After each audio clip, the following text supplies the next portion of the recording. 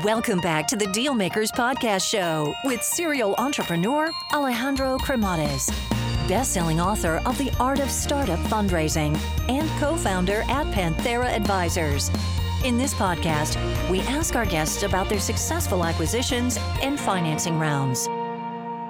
Hey guys, so just a quick overview here on Panthera Advisors as I think it might be of value to you. So Panthera Advisors exists in order to help founders that are in the process of raising capital or get their company acquired. I actually started the company out of incredible frustration because during my entrepreneurial journey, which involved building, financing, scaling, and exiting companies, I could not find a resource that was founder friendly. And I could not get the type of support that I was seeking. So as a result, I made a ton of mistakes along the way. So if you're looking to raise capital, or you are looking to get your company acquired, or just need some sound financial planning, and you're looking to get the best possible outcome in the shortest period of time, feel free to learn more by visiting us at pantheraadvisors.com, or just reach out directly and shoot me a note at alejandro@pantheraadvisors.com.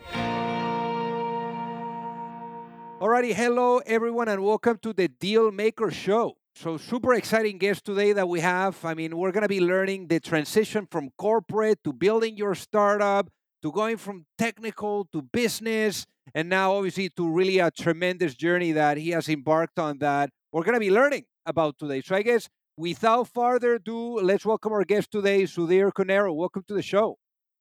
Thank you. Glad to be here. So originally born there in India, actually in quite a small town. So how was life growing up there? Yes, it was nice. It was more about family and close connections and bonds, and being in a small town, a village kind of atmosphere. It was, appreciating relationships and being very well bonded to my family was something which I grew up with. And how small was the town? It was like maybe 400 people kind of stuff. That's all. Wow. Yeah. So everyone knew everyone. Yes, I knew everyone. So if you go out into the town, then you have to stop at everybody's house and you have to say hello and to go to the next house.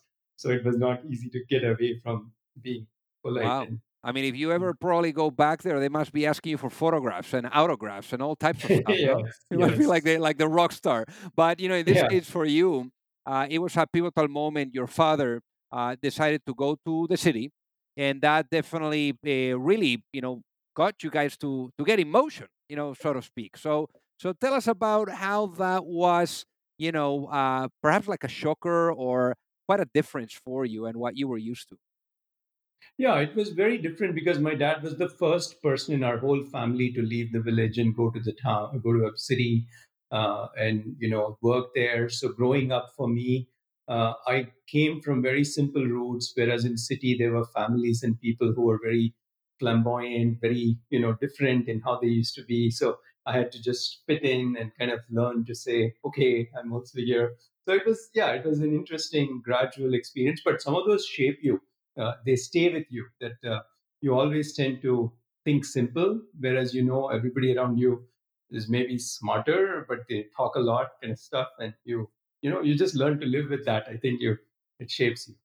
And for you, your father obviously played a really important role for you. I mean, he ended up coming to the U.S. You finished your school there in India, but I'm sure that kind of like put the U.S.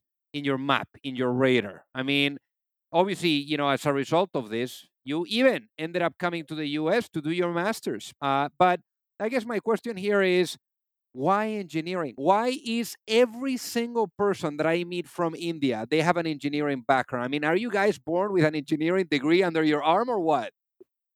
I think no. I think it's about the times. In those times, I think the opportunities in India were more around engineering and medicine, where you could get a good career. Whereas if you went down journalism or other artwork, you may not make material money. But today that has changed even in India. But in those days, that was the case. So if you were really good at your education, it was natural that you get into the best engineering school. And even in terms of, I chose computer science, it's not like I chose computer science because I knew I want to be in computer science. It is like it is the most aspired discipline in those days because it was the most emerging category. And it was hardest to get into. So if you get a good rank, good grade, then you could get a shot at it. So I picked it because I got a shot at it. And talking about taking a shot at it, I mean, you graduate from your master's, and here you are. You start in a village, with 400 people, and now all of a sudden you find yourself in one of the biggest tech companies on the planet. I mean, how much of a shocker was that, and how did you land on Microsoft?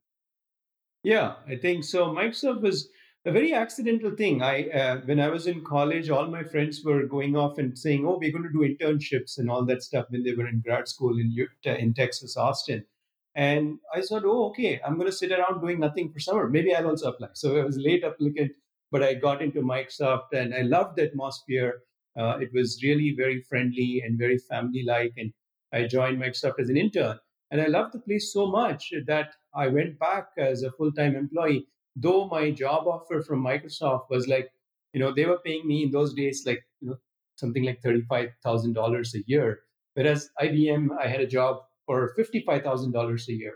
I still chose to go to Microsoft, and it didn't make any logical sense. It was just this is what I mean about choices that we make. I somehow made that choice. It was my gut reaction. It wasn't thought through. I wasn't as passionate about money, but I loved the place. So, and of course, it worked out beautifully because I remember I was negotiating with my recruiter.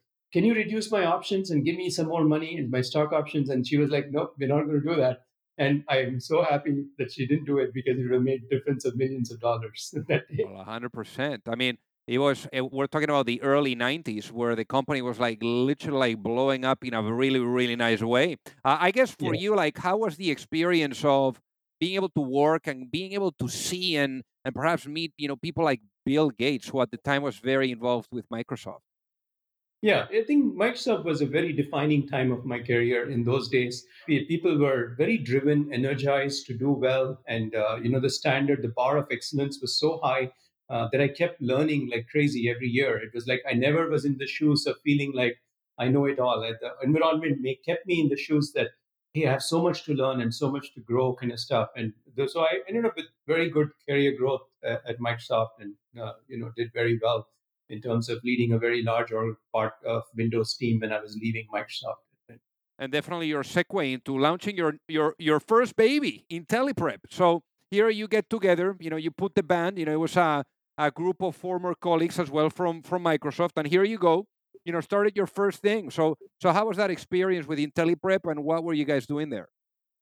Yeah, so we built what is online learning solutions, so learning management systems, and we evolved what we did. We started off with some high principles because we came from Microsoft. We were guys who knew how to build great products, and we thought like Microsoft because Microsoft can choose to think and solve any big problem because they're Microsoft. Whereas when you're out in the world on your own, we had to quickly learn and realize, hey, we can't do aspire to solve complex. You have to be very specific about solving specific problems and get customers very quickly and learn how to get customers. So it was a big wake up call and a learning exercise that though we were great technologists and product designers, we didn't know what it meant to do business. And we learned very fast, but it was, I think it was the best decision, though. It was a tough decision to leave Microsoft at the time. Yeah, no, I can imagine, but definitely quite a ride. What ended up being the business model of IntelliPrep? I mean, what were you guys doing there?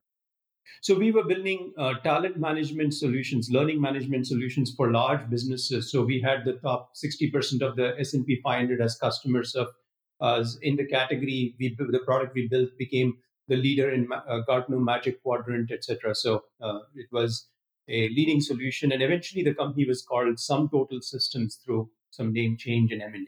Yeah, because the company was merged into Click to Learn, which was a Paul Allen company. Funny enough, how you keep getting the Microsoft vibes, in your career, and then, like you were saying, that translated into becoming Sum Total. So, I mean, the company ultimately ended up being a $100 million business by the time that you decided it was time for you to leave. But I think that for you and for the team, probably it was quite an interesting journey because you were able to learn as well. It's like what they say, you don't know what you don't know, right? And I guess at this point, what you really knew that you didn't know was the business side, of really building a company. So what happened there? I mean, how did you really realize that, and how tough was that, figuring that you guys were too techy for the business requirements that the business had? Yeah, so first thing was just that we were thinking if we build a product, if you build it, they will come kind of attitude, right? Whereas that's Microsoft's attitude. We have to first figure out what is the pain point, who's the buyer in the organization specifically, and navigate the decision, and then build exactly what the market wants, not what I think is ideal.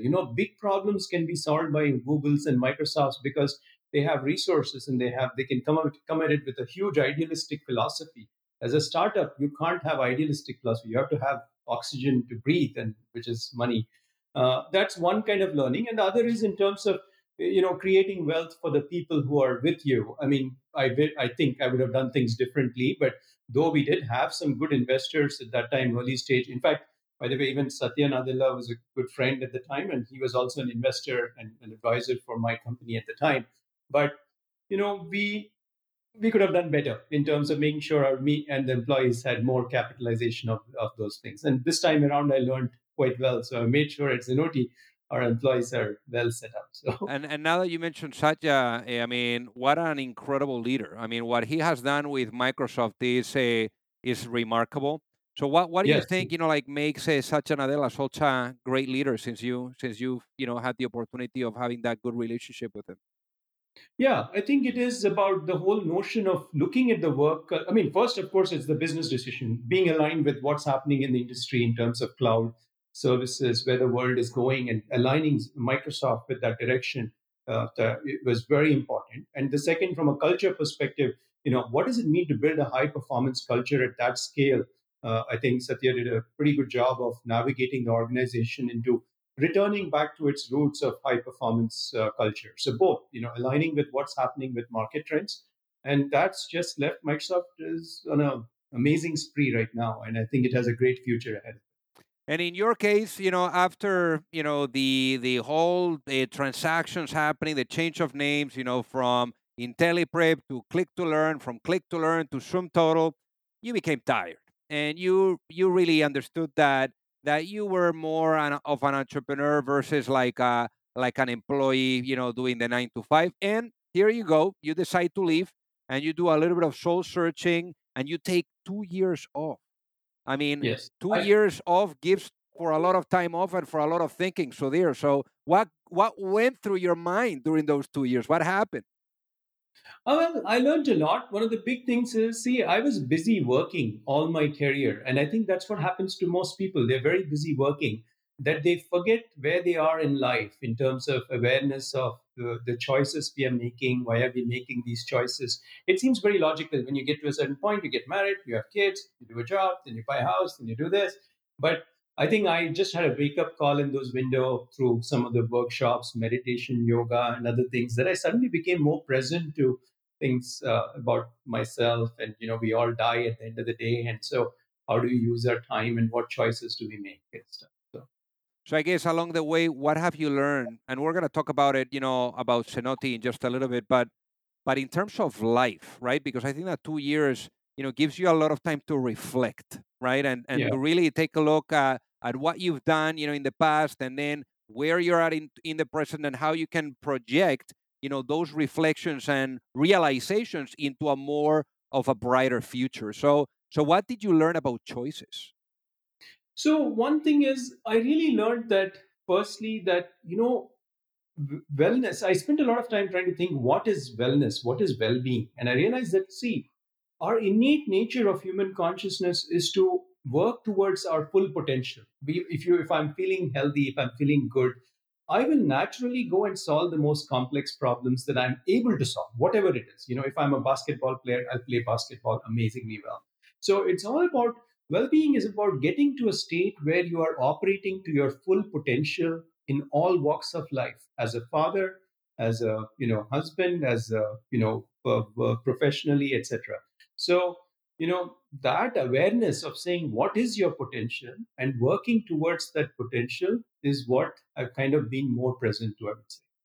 So then, in this case, obviously you came across what ended up becoming your involvement with Latitude Pro, Yeah. and definitely a different way of interpretation of well-being and wellness, and this got you excited. I mean, it was your kind of like your next rodeo to a certain degree. I mean, obviously not at the scale and level of Cenote, which we're going to be talking about now, but But how was the journey with Latitude Pro? Yeah, it was, it was all about being very passionate about helping people with well-being and wellness. So I used to get very excited about the whole thing, and it was not a job as such. It was more like, passion, spending time with people, writing articles, thinking about how to create workshops for learning and mindfulness and well-being and everything as part of this ecosystem.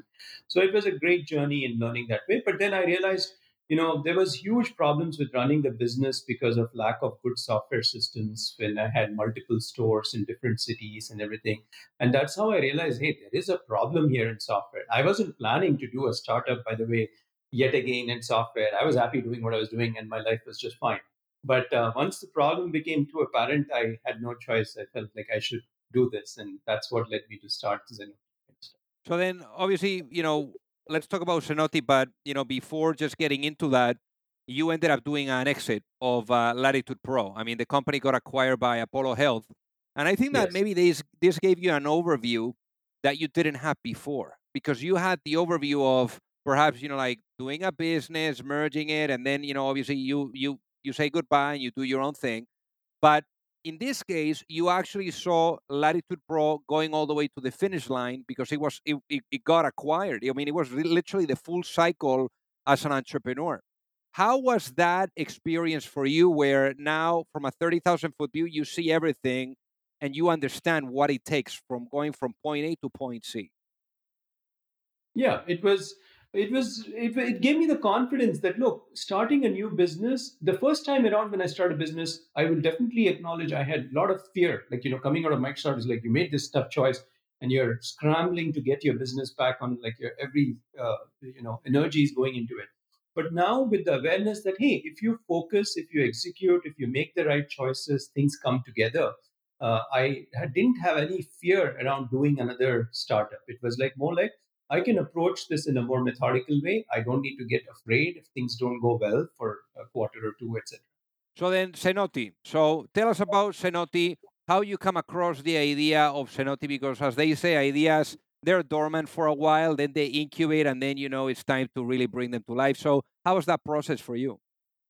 Yeah, so the Zenoti idea came about because I was really spent a lot of time trying different software to run my whole business. I tried one, didn't work out, then I did more research, tried another. So really, after trying all this, I realized really this is what all the people must be doing. I am like just I have only 7 stores. What about somebody who has 40 stores? How are they running their business? And then I realized everybody is struggling to run their business. They have no good software. They're just managing without it. So I think I just ran into a problem by being in the system, and I understood the industry very well because I was so passionate about well-being. I would actually have worked at the reception, met with every guest, worked with the personal trainers. I know how personal training happens. I know how spas run, salons run. So I was so hands-on. It was very fun. It's weird that somebody with my kind of tech background was so hands-on and learned so much about this kind of a business that it was easy for me to make the transition, saying I know exactly what this industry needs in terms of software. So then tell us about the business model of Zenoti so that the people that are listening get it. I mean, what has ended up becoming the business model of Zenoti? So Zenoti provides end to end. It's like a CRM plus ERP integrated for the spa, salon, medi spa, wellness like yoga studios, etc. Businesses. So we run everything for key brands. If you take like a brand like Core Power Yoga or a brand like European Wax, which has 800 stores in the US, everything from their front desk to how their consumers make bookings with them to their back office operations, inventory, marketing, the employee payroll, everything is managed by Zenoti. So it's a comprehensive end-to-end solution for these businesses in the wellness space. And now, you see, you are entering a business where you have fully transitioned from the technical side to the business side and to combining both. So, how is it now to be on a different seat with a different lens, with a different perspective, where you're able to really own both aspects of the equation? Yeah, so I feel throughout the journey of Zenoti, what I would say is I've been able to be really aware and present to the fact that building a business is all about choices we make. Earlier I might have made those choices in haphazard ways. Now it was deliberate, conscious awareness saying, you know what, life is all about the choices we make. There are many, at every point in time, we have different paths to go.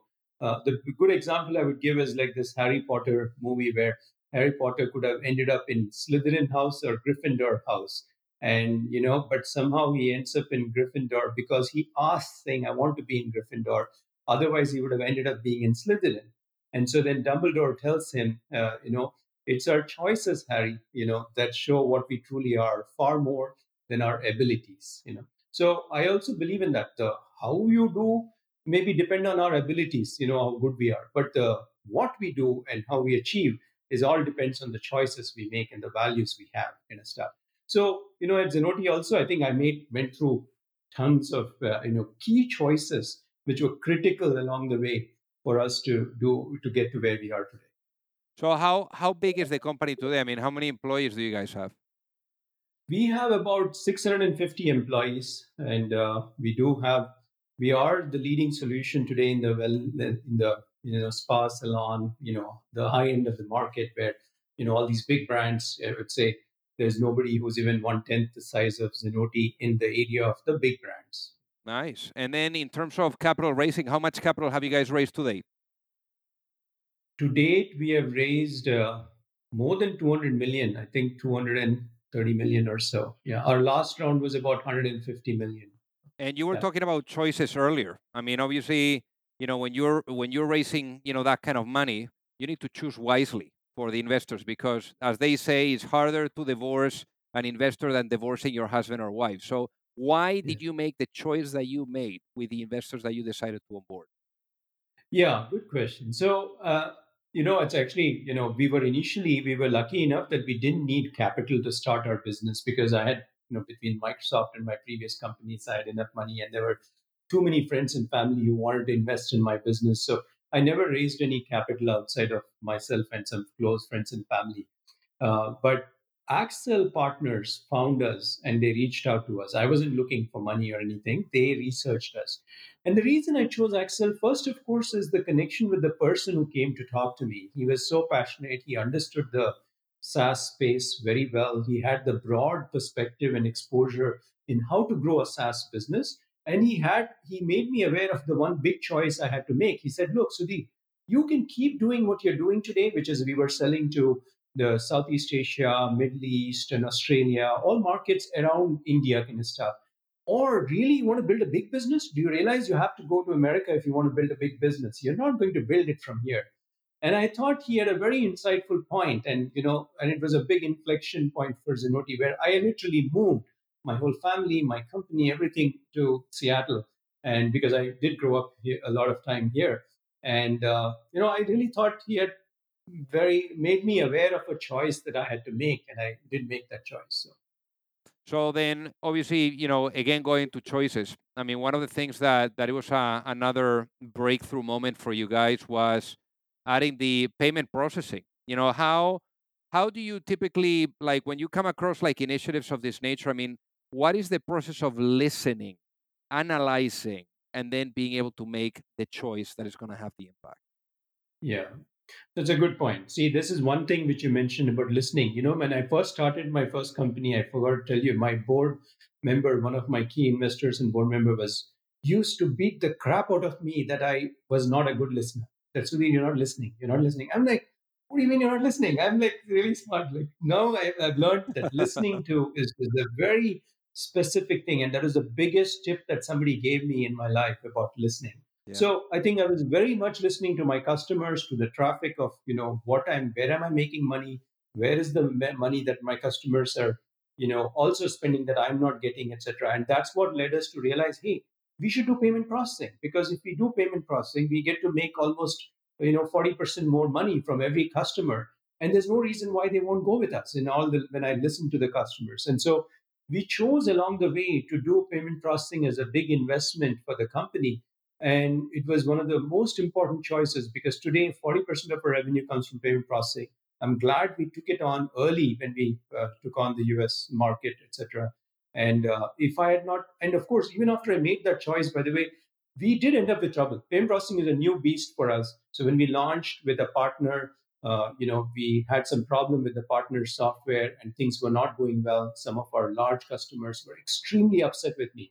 And I had to literally fly down.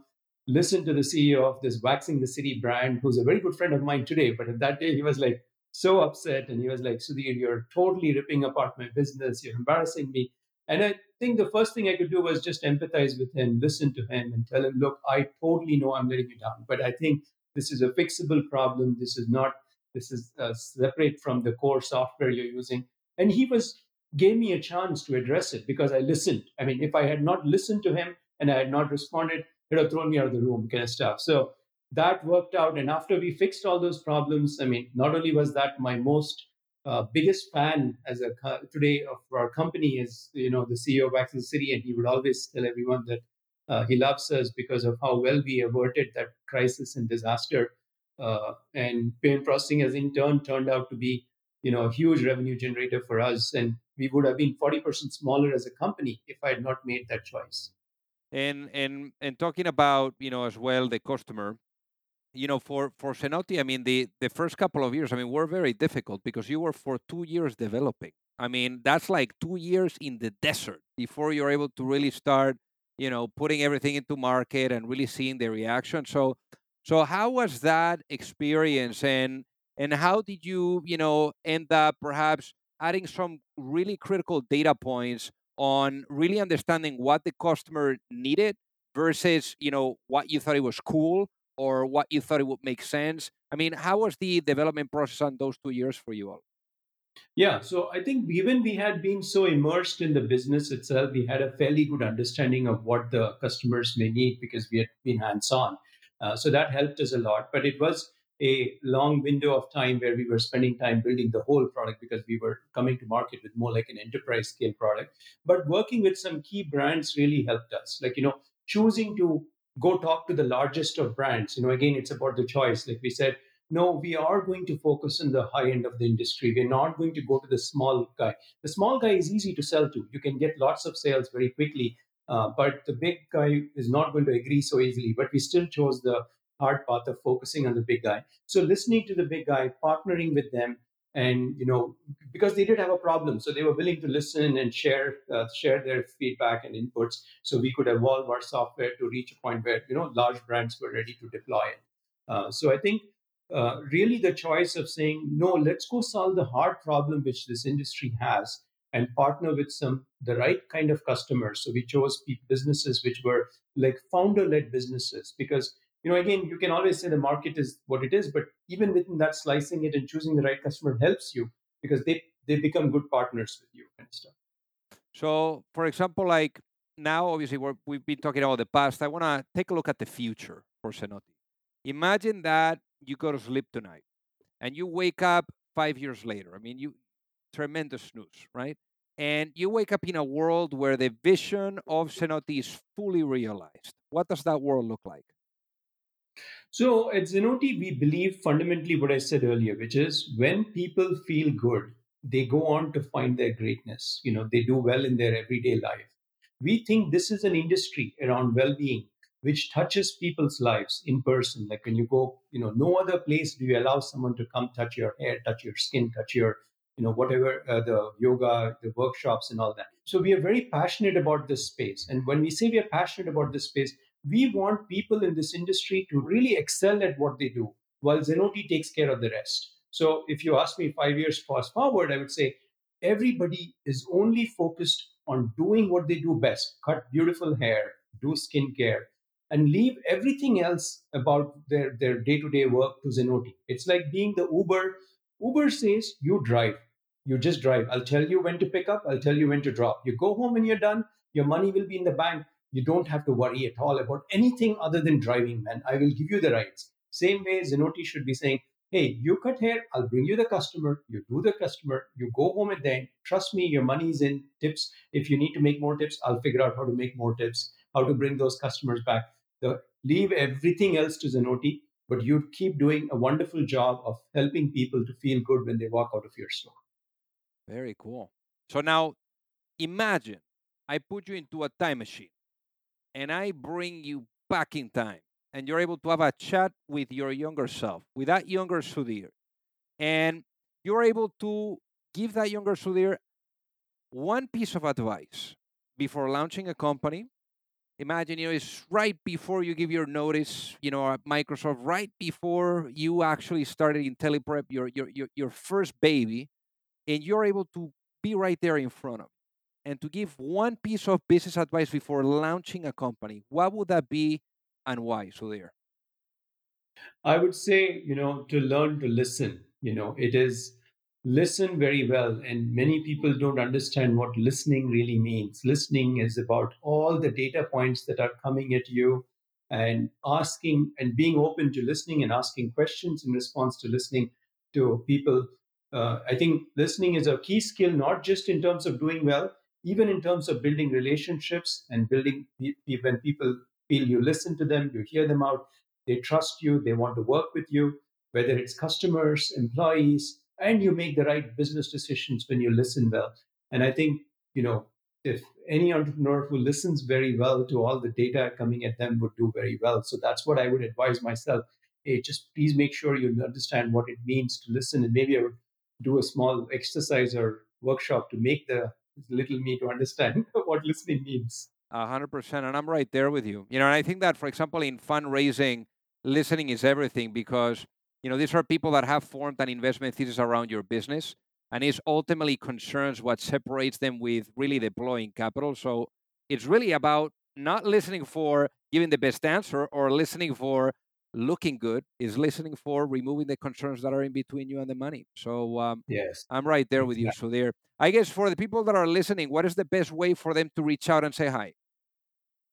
Well, they can email me. My email is skoneru@zenoti.com. And, I am pretty prompt with most of my email all the time. Yes. Amazing. Well, Sudhir, thank you so much for being on the Deal Maker Show today. Yes. Thank you. Glad to be here. If you like the show, make sure that you hit that subscribe button. If you could leave a review as well, that would be fantastic. And if you got any value, either from this episode or from the show itself, share it with a friend. Perhaps they also appreciate it.